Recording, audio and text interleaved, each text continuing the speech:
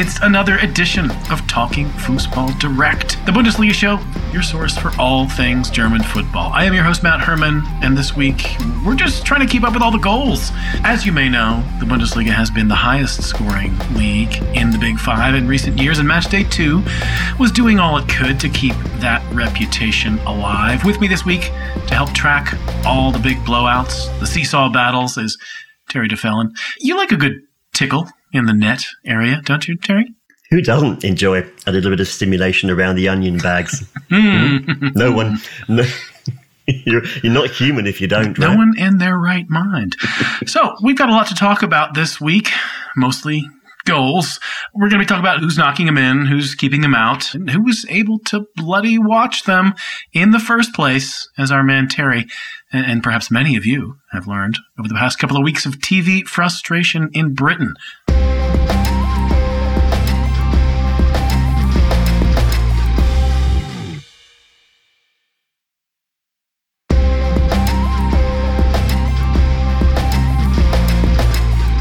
All right, welcome to part one of Talking Fußball Direct. This is our new, faster, compact format. We try to get at you a little bit sooner after the end of the match day. We're always trying out new things here on Talking Fußball. I mean, we are an incredibly long-running Bundesliga podcast. We've been at it. I think this is, our 9th or 10th season at the coalface. So, we do have to change things up from time to time. We are adding more content. I hope you like what we do, because I don't know. We don't know how to stop. We're going to start the show as we do with the couple three maybe matches of the week that most catch our eye. We might call them the big ones. I think the big one that really kind of most surprised me, maybe, which was the hiding that Bayer Leverkusen handed out to Borussia Mönchengladbach. These are two teams who are coming off of draws in week one.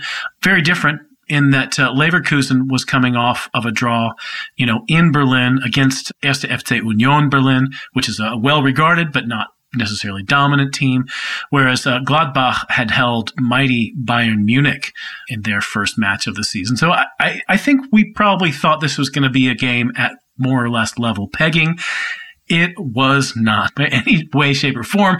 And in fact, the hero of Gladbach's week one draw with Bayern Munich, which is, Jan Sommer, just kind of had a bit of a howler, didn't he, Terry? Yeah, it was tough luck on Jan Sommer because, he's had a stellar few months, hasn't he? He's a stellar goalkeeper who's had an amazing few months, amazing Euros. And he had a standout performance to open the season against Bayern Munich, and then, got kind of, I don't know, how do you put that? Maybe put a series of brain farts or what have you to let his teammates down. It seems harsh to say it, but you that's all you can really say. And with 2-0 down in such a short, it was so early in the game, Leverkusen, a team like that clearly don't need, any more incentive to just go on and take control of this match. And if this is how Leverkusen are going to play this season, then I think Bundesliga fans are in for a massive treat, because it was a quintessential Bundesliga performance to my mind. It was like energy and pace, lots of running up and down, lots to use tactical parlance, really exciting, fast-paced style to it. And having been given that boost, they just took full advantage. We've seen other teams actually take a foot off the gas, try and consolidate first. But Leverkusen paid Gladbach the respect of saying, you can't let these guys back in for a second. They're too good. And they just kept at it. And it was a thoroughly enjoyable, entertaining game and a very convincing performance. Yeah, absolutely. It was a game they were 2-0 up inside of 10 minutes. There were very few phases of this game where it looked like Gladbach were going to give them a serious run for their money. I was really interested in, kind of how well this new Leverkusen team is coming together. A mixture of actual new faces, and by that I mean two of the guys in their defense, which is Odilon Kosunu as well as Mitchell Bakker. These are two purchases from the summer that, both came from France, one from somewhat higher pedigree than the other, but, I think both were pretty highly touted. They look good to me. And truthfully, some of the guys who Leverkusen have had around for some time, but had not quite either gotten healthy in the case of Ezequiel Palacios or had kind of flattered to deceive in the past, guys like Paulinho. He's coming off of a gold medal in the Olympics. Palacios is finally at 100%. They both looked great. Patrick Schick, of course, we saw him over the summer. Speaking of heroes of the Euros, he looked great. I feel like the stars are aligning for Leverkusen. I know that the stars have aligned for that club many times in the past, including the first half of last season before they fell off a cliff. But I'm happy for them at the moment. Yeah, it is important to not get too carried away with this, because this is Bayer Leverkusen that we are discussing, and we know what they're capable of doing to themselves, but they certainly made a pretty bold opening statement. It's worth bearing in mind, obviously, that they had a different kind of performance, a different kind of game the week before against Union Berlin, and that was a far more well-matched encounter. So we have to sort of look at those two examples and see which one is the true Bayer Leverkusen. But if they're going to put in performances like this, even periodically throughout the season, although Leverkusen fans will want them to be more consistent, but for us, they're going to be a real treat. I think that we can also look forward to what we hope is a really strong partnership between Diaby and Schick. I think that Diaby has been a standout performer in the two games that we've seen Leverkusen play. But I also think that Schick got his goal that he deserved today, but played extremely well in the last game as well. And I remember doing a preview podcast for The Sound of Football, my other podcast for the Czech Republic, and saying, look, if Patrick Schick can remember that he's a really good player, then the Czechs will have a good Euros. And he did. And if he's bringing a little bit of that confidence and that buoyancy into his domestic form, then that's all good for Leverkusen for the future. What do we think about that penalty, though? That was pretty high. Could he have walked, do you think, for that, if you remember that incident? It's clearly a foul. I mean, I think his foot it's not very high, but his studs are showing, I think. And I thought that perhaps somewhere else, or maybe at another time, that might have been a red. But it was a penalty, so maybe there was a degree of double jeopardy involved in there. I was just looking at that, and I thought, well, he was a little bit lucky only to have got a red card there. But I don't know whether or not the double jeopardy rule takes in effect or not. But I thought that was a tricky moment. Yeah, at what minute did that take place? I mean, they were already 2-0 up at that point. Yeah, am I right? Yeah, that's true. So it was Lars Stindl who saved the penalty on the 43rd minute. Yeah, I mean, it was probably not the best penalty that Lars Stindl's ever taken, but it was a good save from Radetzky. And I wonder whether or not perhaps if they got themselves back into the game, Gladbach, that might have altered the complexion somewhat. But I don't know. Leverkusen were pretty convincing throughout that. But you just wonder whether or not Leverkusen, if they get a setback, are they, mentally strong enough to be able to, keep pushing ahead? Do they, what happens if you give them a bit of a bloody nose if you score against them? Yeah, and that experience kind of turned into a real downer for Gladbach, not only in the fact that it gave Lukas Radetzky maybe an extra bit of confidence boost saving the penalty as he did, but also the fact that the Stefan Leiner basically was off after that moment and now appears to have basically broken his ankle. Probably won't play for, I don't know, a couple of months at this stage. Yeah, wasn't a great challenge, I don't think. But I agree with you in general. I think, Bacca had a good game and is a great addition to that squad. Yeah, I want to echo your praise for Moussa Diaby. I feel like kind of the rap on him over the last couple of seasons is that, he's obviously a really skilled technical player. He's very quick. But the quality of his passing and the quality of his decision making in and around the penalty area was pretty questionable. And the evidence, at least from the first couple of games, is that maybe he's made some improvements in that area. And that could make him a very, very dangerous player indeed. Pretty notably during the broadcast, and I was having to watch this broadcast on headphones at the Pittsburgh airport as I was in the midst of a very, very long flight delay. So there were definitely some moments where I was either watching with closed caption subtitles or, not being able to pay full attention, but did catch Lutz Pfannenstiel, who was the color commentator in that game, mentioning that Gladbach left back Joe Scally, who we praised to the skies in the first game, got taken to the cleaners by Moussa Diaby, which I think that's a fair thing to say, although Moussa Diaby takes a lot of people to the cleaners. He's probably got one of those frequent cleaners cards that he gets stamped, every time he does that, and he gets a lot of free shirts cleaned over the course of a Bundesliga season. But speaking of the TV broadcast, it was a real milestone for the Bundesliga. It was only the second time that they were on terrestrial broadcast TV in the U.S. I think they really had a very A broadcast team with Lutz Pfannenstiel and Derek Ray.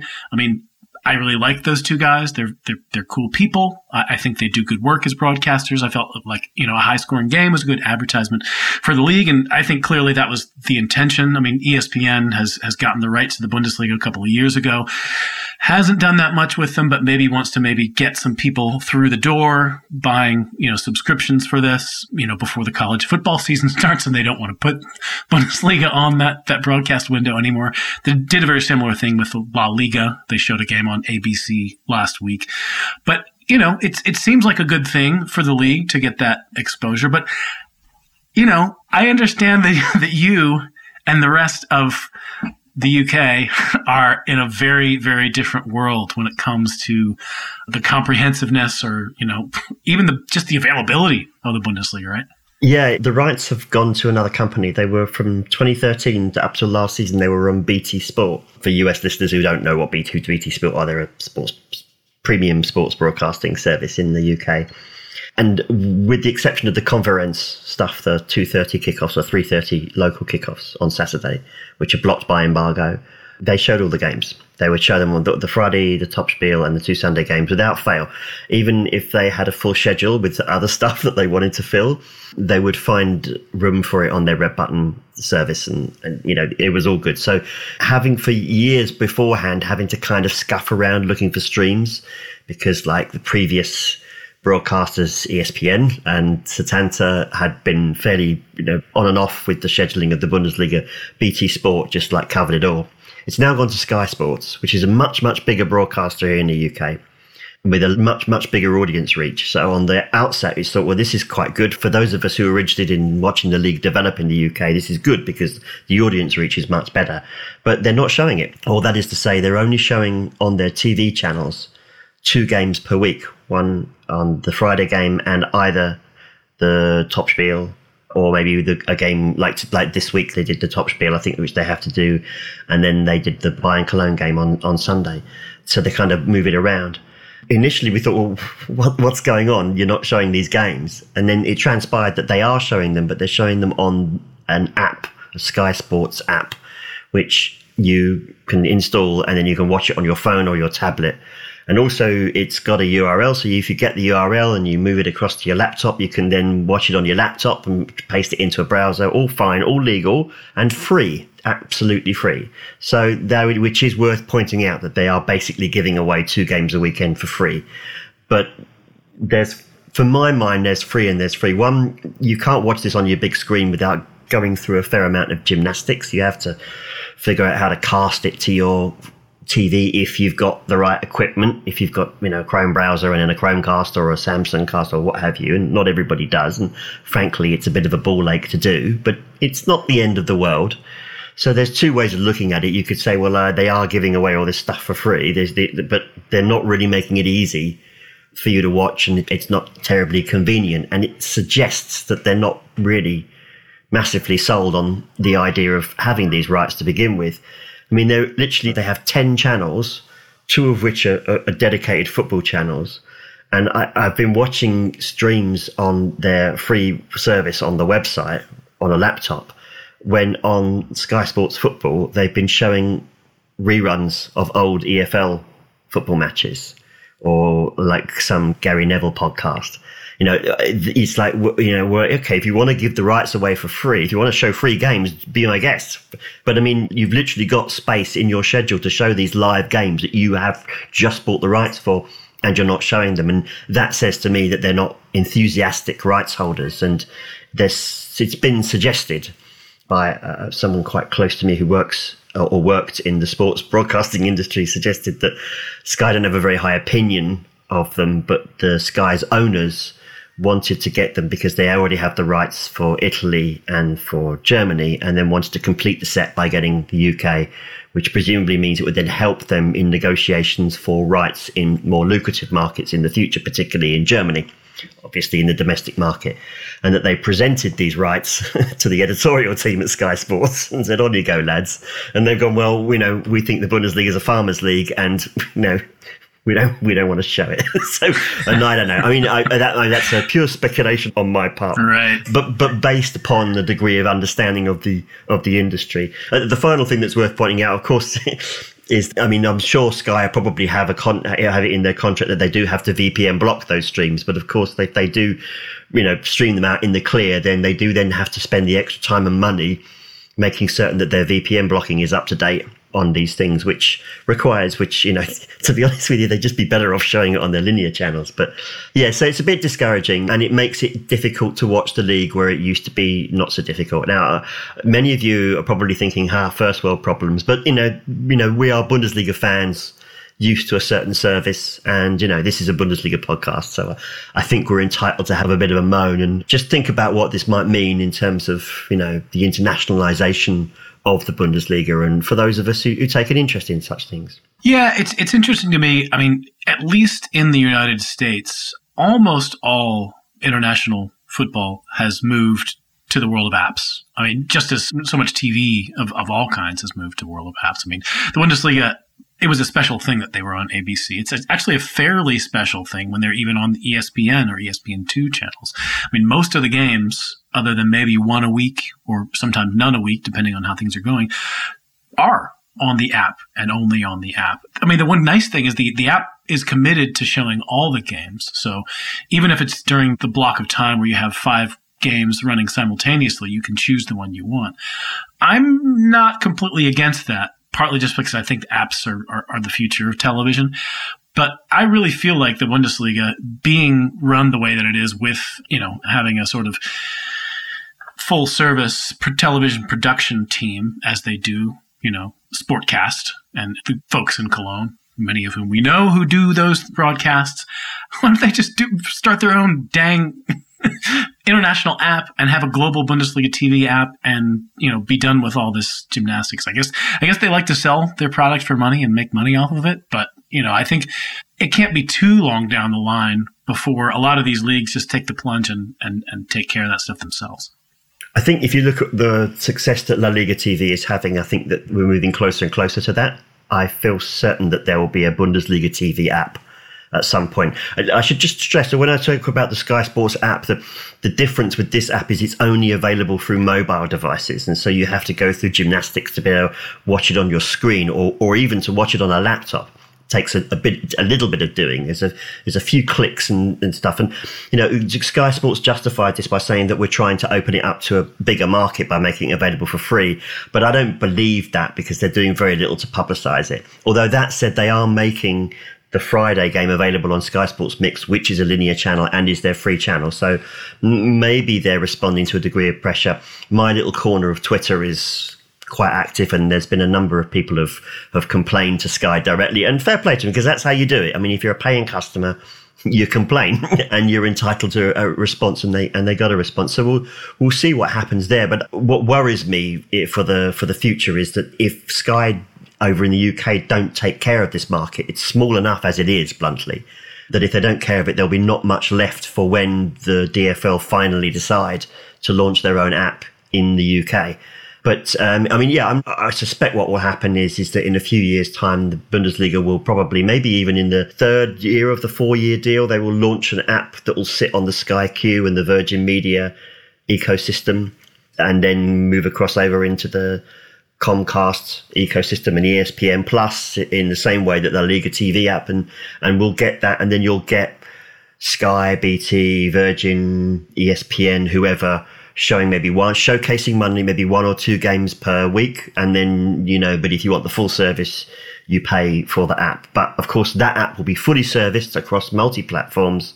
You'll have no bother, and as long as you're willing to pay the subscription fee, you'll have complete access and probably also on-demand access. And for me, I really hope it happens, and I hope it happens in the next few years. Oh, yeah, man. ESPN Plus, please do get in touch if you'd like us to keep talking about you. It's good and it's cheap. So it's a nice thing to have all your Bundesliga in one place for not very much money. And a lot more besides. I understand ESPN Plus will at some point be coming across to the UK as well. So there's all of these things to consider as well. So I think that's the direction of travel things are going in. And yeah, it is exciting. It's just right now it's quite frustrating. But we have to move on from it because otherwise you just end up every week getting angry. And absolutely. We're like a media criticism podcast. Exactly. But yeah. Let's talk about one of these games that you had to jump through a few hoops to take in on Friday night. This was another blowout game that, I guess from reputation from, last year's places in the league, it shouldn't have been a super big shock. But considering how last week had gone for both of these sides, which is to say Stuttgart had, come out like a house on fire against Fürth, and Leipzig were, a little indifferent in week one. They got a 4-0 win over Stuttgart. This was also a very, very emphatic result that seemed, richly deserved. What did you make of this result? Yeah, I thought it was pretty even to start with, but I think that Leipzig had the better of the game because they were the home side. I think they had a point to prove after the disappointment from the last week. I think there was a little bit of additional pressure on this because, Jesse Marsch is, new to the Bundesliga. There were undercurrents perhaps of a degree of chauvinism about US coaches. You think? Yeah, I think in general, I think there's still a very, very old-fashioned notions about US coaches, and maybe there was an element of. What if he calls a penalty kick a PK? What will happen then? Well, yeah, I think Ted Lasso is both helping to undermine those preconceptions and at the same time reinforce them. But the fact also it was the two US coaches as well meeting in a senior league, and so there was that sense of occasion for it. Yeah, and the fact that it's Leipzig as well, and a lot of people just, including myself, frankly, don't like Leipzig. And so there was a bit of additional pressure going into this game, which is odd, given that it was only the second game of the season. But I thought that Leipzig eased themselves into this nicely and won the game quite comfortably in the end. It didn't really flatter them. You can see their XG was 3.1 to Stuttgart's 1.2. But the game was, I think, blessed by three goals of tremendous quality, but the two from Dominik Szoboszlai. I'm certain that the second goal was intended to be a cross, but really, who cares? That cross was so good that it beat everyone. And it may well be an accidental goal, so to speak, but who cares? It was just such a beautiful delivery. And his first goal was just oozed class. Such a languid shot. So louche. How could you look so relaxed and yet it be of such conviction and such purpose? It was a thing of beauty. It was a work of art. And we mustn't forget Forsberg's goal as well, because also, apart from anything else, it got Andre Silva in the goal-making business, which is what he's there for. And of course, he rounded it off with his penalty goal, but getting an assist there as well is going to help hugely for Leipzig. And this massively kick-started their season, I think. And any doubts that there are, I think, about Leipzig in general and their project for this season can be put to bed. We can have conversations about their title credentials another time, but it certainly was a bit of a wake-up call for Stuttgart as well, who we thought were awesome. Maybe they're not quite so awesome. Maybe Fürth really are quite terrible. Who knows? Yeah. I think, and we'll get to Fürth later on in the show. But Stuttgart, they're going to be tested by teams with the sort of caliber of attack and, sort of comprehensive, game idea like Leipzig do. I can only second what you have to say about Szoboszlai's goal. That first goal especially, languid is a perfect way to describe it. It's one of those goals that, like, when you watch it, it almost feels like it's in slow-mo. And then when you watch it in slow-mo, it's in super slow-mo. It's like that scene from Austin Powers where the security guard gets run over by the steamroller, which is like rolling towards him very, very, very, very slowly from a long, long, long way, and he's powerless to do anything about it. It's like, it's moving so slowly. Why don't you stop that ball from getting it? And nobody could. It's all optical, but it was such a gloriously sedate shot, and no one dared stop it from it fulfilling its destiny. It was a wonderful thing, and it made me very happy. And I'm sure, obviously, because Szoboszlai's injury history being what it is, it's his first Bundesliga start, I think, wasn't it? And it's a fitting reward for what must have been a very, very difficult year or so for the guy. Yep, I think sometimes it becomes, I don't know. Sometimes it feels like a cliche to talk about those hidden transfers of players who came in a while back, but basically were either injured or sort of indisposed in one way or another. And now they're really getting their chance to put the stamp on things. He's going to be a thriller, this dude. If he keeps playing like this, he's going to be one of the stories of the season because, as you said, one of those goals looked like maybe an incidental or accidental or unintentional goal. But man, let's not forget that these were 2 goals from more than 20 meters out. Yeah. Both of them. And if there's a guy who can regularly do that, that turns people on. Yeah, darn tootin'. And I mean, people were excited about him when he signed, saying that he was the real deal and this is going to be great to watch. And it was disappointing, obviously, not least for him when it didn't.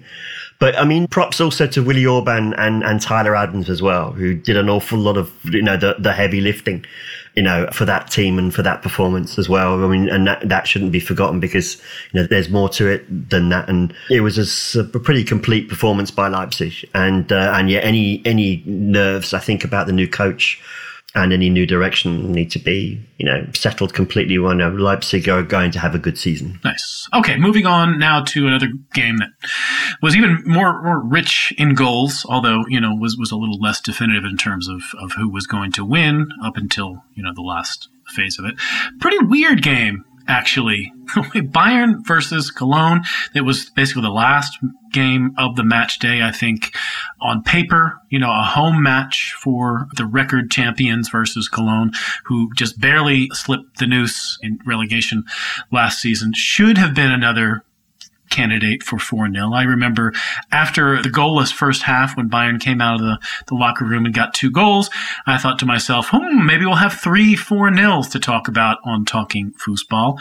Wouldn't that be elegant? But actually, Cologne had something much more interesting in mind, which is to say they were going to score 2 goals of their own within 10 minutes and really make this a game. How did you enjoy this? What did you make of Cologne's sort of furious fight back? Well, it was a weird game because it was a somewhat subdued atmosphere, wasn't it? Because they had the minute silence the minute's appreciation for Gerd Müller, and sure, it was pissing with rain, and the fans are back in the stadium, but I mean, I don't know, I don't know whether or not there were enough of the hardcore fans to add any heat and atmosphere to it. And it just genuinely contributed to a somewhat subdued atmosphere. I've got to be honest, I got called away during this game for about 10 minutes. And in that time, critical 10 minutes, it was 1-0. And then when I came back, it was 3-2. I had to use some ingenuity to go back and rewatch the game using methods I won't fully explain but I have my ways. You all know the URLs. Yeah. I thought, well, what on earth happened here? And what happened here was Mark Uth happened here. Bayern, they just can't handle the Uth, can they? I defy their Uth handling abilities. But you've also got to just take your hat off to a guy like Anthony Modeste. I mean, the hallmark of a classic number 9 is to be able to just find that bit of space between the 2 centre halves. And actually, it was quite a bit of space. But to always lose one of those 2 centre halves, especially when, they're as wily and as clever as those Bayern centre halves, particularly Süle, who's an absolutely amazing footballer. I just loved that guy. Just at that right moment to be able to find the ball and just put it in the back of the net. It is classic number 9 behaviour. And it's good to see because he's very much in the veteran stage now of his career, isn't he? Is Modeste. And I bet he would have absolutely loved that one. But Uth's finish was also really cute and good transition, first time crosses into the box. Just what you want to see, proper football, that, and really good. And it put a rocket up Bayern. I don't think that they were really at it in the first half. I don't think they were fully engaged with the game for one reason or another, and needed a bit of a rocket up there. I don't know quite what this says about Bayern, to be honest with you, because as I said again, I think it was because it was a difficult occasion. But my sense from Bayern is that they're taking a little bit of time to get wound up for this season. maybe the coach is taking a little bit more time to get settled in. That said, 2 games, 4 points, unbeaten. That's not too bad a start, really. There are other teams with worse records. Yeah, I really think they're feeling their way into this. I think that Nagelsmann doesn't really know what his best team is. He doesn't know what his best formation is. He doesn't quite have a lot of things figured out. And I think that we all know what Bayern are to the Bundesliga. I mean, they they stand astride the Bundesliga as a colossus. They understand that feeling their way into the season is something that they can generally afford to do. I mean, they're already ensconced in exactly the region of the table that they want to see themselves. Another week or two, they'll probably be in pole position, which is what they most like to see from themselves. But I'm not too worried about them, despite the fact that they basically allowed Cologne to hang around in this game a lot longer than many of us would have expected, or perhaps they maybe even deserved. I guess we can put the first half of Talking Fußball Direct to bed and come back and talk about the rest of the matches in quick hits.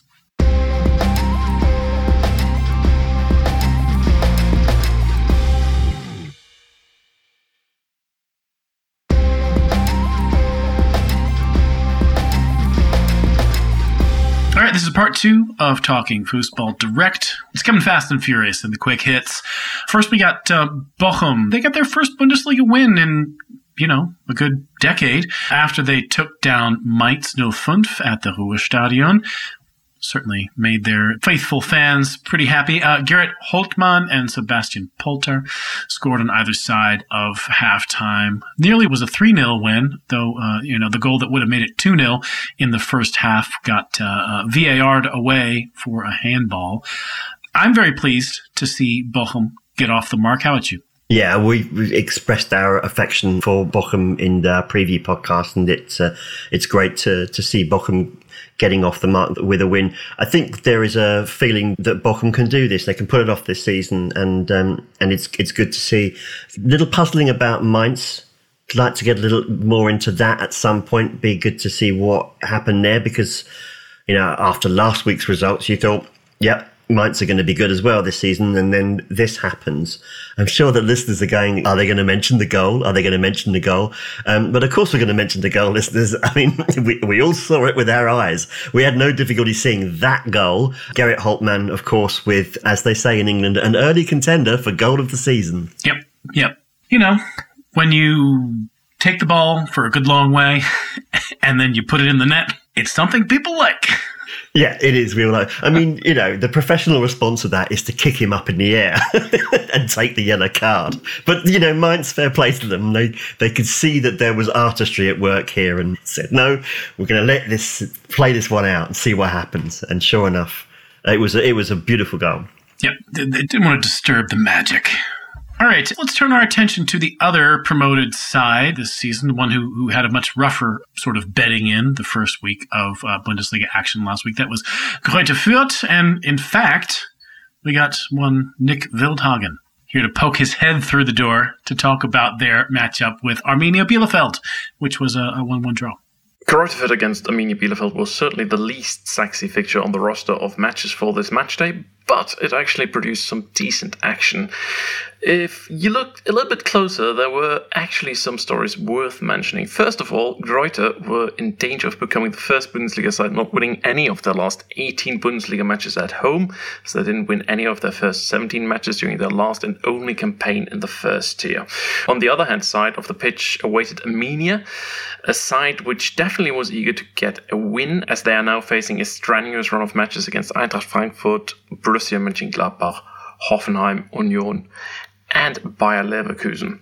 Unsurprisingly, the first 45 minutes of action saw Die Fürtherer having most of the possession, but not producing an awful lot of chances. Dixon Abiyama, a player who featured in the 7th division only 3 years ago, was the most lively player on the pitch, but when his big chance finally arrived after 43 minutes, he scuffed his finish as he was running alone towards Stefan Ortega in the Arminia goal. At the other end, Fabian Klos converted a cross, which he actually headed directly towards keeper Sascha Burchert, who fumbled the ball across his own line. A penalty early on in the second half meant that skipper Branimir Hegota could level the score for the Cloverleafs, and things looked bright when Alessandro Schöpf was sent off for his second bookable offence of the afternoon. The Austrian brought his teammates into this uncomfortable position of having to play with only 10 men after a tactical foul in the 68th minute. Prior to that, he actually was booked for needlessly kicking the ball away in the 54th minute.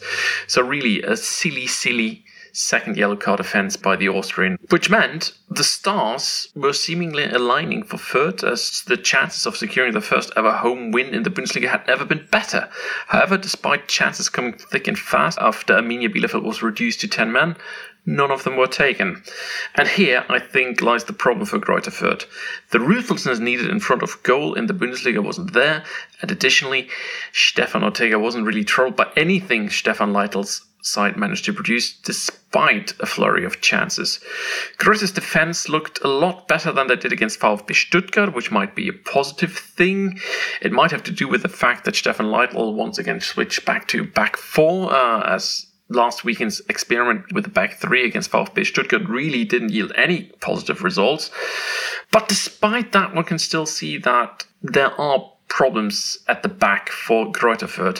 Firstly, there's goalkeeper Sascha Burchard, who seems a little bit out of his depth at this level. In addition to him fumbling the ball over his own line, which really looked unfortunate, there's also the fact that he isn't great with the ball at his feet. A team like Greuther Fürth is probably likely to pass the ball back to the goalkeeper more regularly than other sides, which means that Burchard's feet work needs to improve if he doesn't want to lose possession for his team needlessly on too many occasions. And add to that whenever Arminia was actually able to, speed up the game a little in the first half, it looked like Greuther Fürth started to struggle, which is not a good sign for the rest of the season. All in all, this match did little in convincing me that Greuther are not going to be cannon fodder for most other teams in the league. For Bielefeld, it was a disappointing result, given that they needed those 3 points because of their demanding schedule going forward. Both teams, it seems, are in for a tough season, and it will be exciting to see if Greuther can indeed get their first ever home win in the Bundesliga. All right. Excellent stuff from Mr. Wildhagen there, as always. I guess we can probably now talk about what I thought was a pretty intriguing matchup from the weekend in terms of the two teams who probably occupy a pretty similar spot in the Bundesliga pecking order these days, which is Hoffenheim and 1. FC Union Berlin. There was a bit of a sort of changing momentum situation in this game. Union went ahead early, but surrendered that lead before halftime. And in the second half, with his team down 2-1, Taiwo Awoniyi came to the rescue. Really lively game, this one, actually. One that I think really could have gone either way up until the final whistle. Maybe even more so toward Union. There was a very, very nice save from Oliver Baumann on a Max Kruse volley that could have turned the tables completely toward Union, but Oliver Baumann, good goalkeeper. Any observations early on from these two sides? I mean, Union, but it looks increasingly likely that they are going to have a UEFA Europa Conference League campaign to contend with. They get a big 4-0 away win in Finland at midweek. Yeah, I think from the Union point of view, it's looking very favourable that they are going to be kicking on still further this season. They're not necessarily going to stagnate. We will see what happens when the English Woche come in thick and fast for them, because they will not be, as a club, used to that. It's been a very long time since they've had to contend with that kind of scheduling. So we will see, but they will probably have banks on the fact that this is going to happen. They took the Europa Conference League very seriously. They obviously want to be in it, and they're clearly set up a squad to be able to do that. I think hopefully they'll manage that challenge.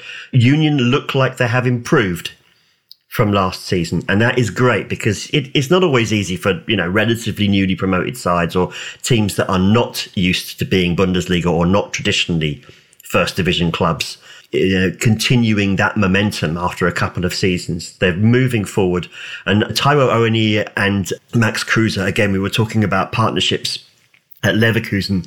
There's looking like the beginnings of a very, very beautiful and special relationship between those teams.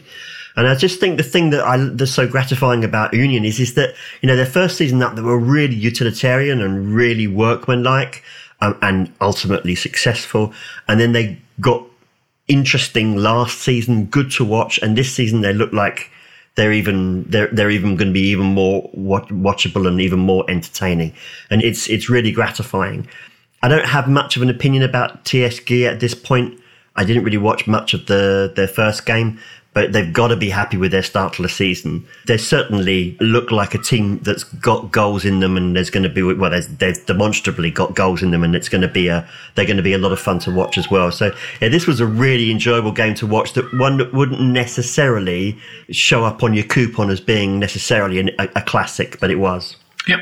Agreed. Okay, so Union, their crosstown rivals, Hertha BSC, they also took a lead in their home match against Wolfsburg, but once again, they got turned over and they lost. This time it was a 2-1 loss.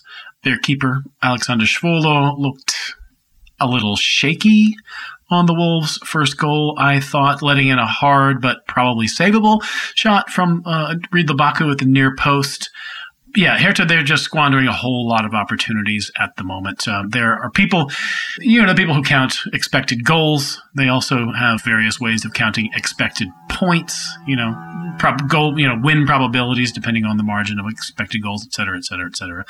In that Hertha were ahead in both of their games on expected goals, they actually would have, according to the expected goal heads, should be second in the league in terms of expected points.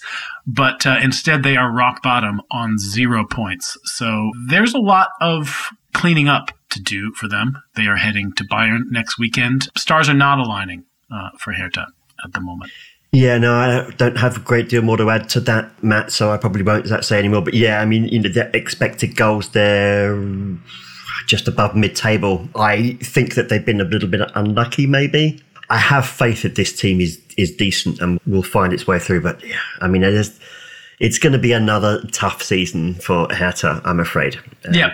It'll be interesting to see what happens with Mateus Cunha's maybe not move to Atletico Madrid. That seems to be a saga that's dragged on for the last week or week and a half. I suspect it will come to a close with him moving on, but I guess it's just a matter of cost at this moment. Okay, we can talk briefly now about Freiburg and Dortmund. This is another team that, just has a penchant for head-scratching losses on match day 2. This time, they went down to Freiburg and they lost 2-1. Vincenzo Grifo, big-time direct free kick goal just 6 minutes into this one. And, Freiburg were able to hold on despite notching a goal at the wrong end that went into Dortmund's account. What did you make of this result?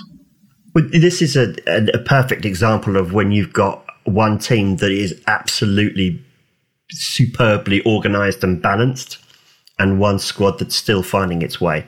You could probably make an argument that Dortmund have got the better paid players, let's be honest, but there's no question that the better team won this. It's a classic odd case of playing at home, but you're only playing with 23%. Freiburg knew exactly what they needed to do. Dortmund had all this possession, but you look at the touches, like the players with the most touches in the Dortmund side were the defenders, because you spent an awful lot of this game watching the defenders back four, passing it between themselves, trying to figure out a way through the Freiburg defence and the Freiburg setup. So it was an absolutely classic counter-attacking win for Freiburg, thoroughly deserved. Not much more that we can say about that. If I'd managed to watch all of this game, I might have made an argument for bumping this up and into our top 3, because it's a notable win. But I think you also have to respect the fact that Freiburg are a really properly bloody good football team. And actually, this is not as major shock as maybe some people who don't watch the Bundesliga that much might think. Yep. Freiburg were, pretty good last year, and I'm afraid they're quite good this year. All right, the only game we haven't talked about so far was Eintracht Frankfurt and FC Augsburg. Nobody scored in that game, so that's a great way for us to not talk about your game on Talking Fußball. I mean, if the results keep going against these two teams as the season progresses, maybe we'll have a case to make for, somebody in crisis storyline. But at the moment, you guys just bored us Goodbye.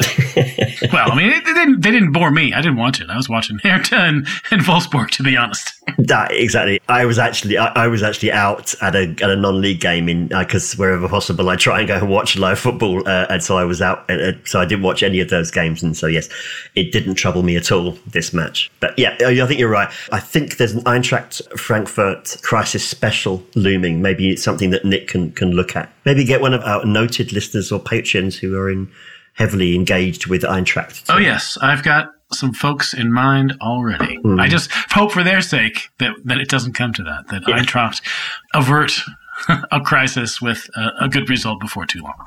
All right, that is it for this edition of Talking Fußball, which was produced, as always, by Aidan Rantoul.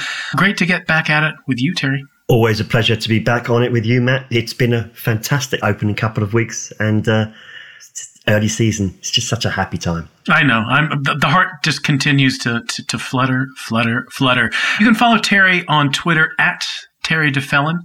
If you want to contact me, I'm at Mr. Matt Herman over there. Do subscribe to the pod wherever you get your pods. Leave us a rating. Tell your friends. It is a big help. People can find us that way, and we can sort of build a better community around this place. And if you really love us, you can head on over to patreon.com and take advantage of some bonus material that we've been posting over there, including our recent Soccernomics series, which hopefully you'll really enjoy.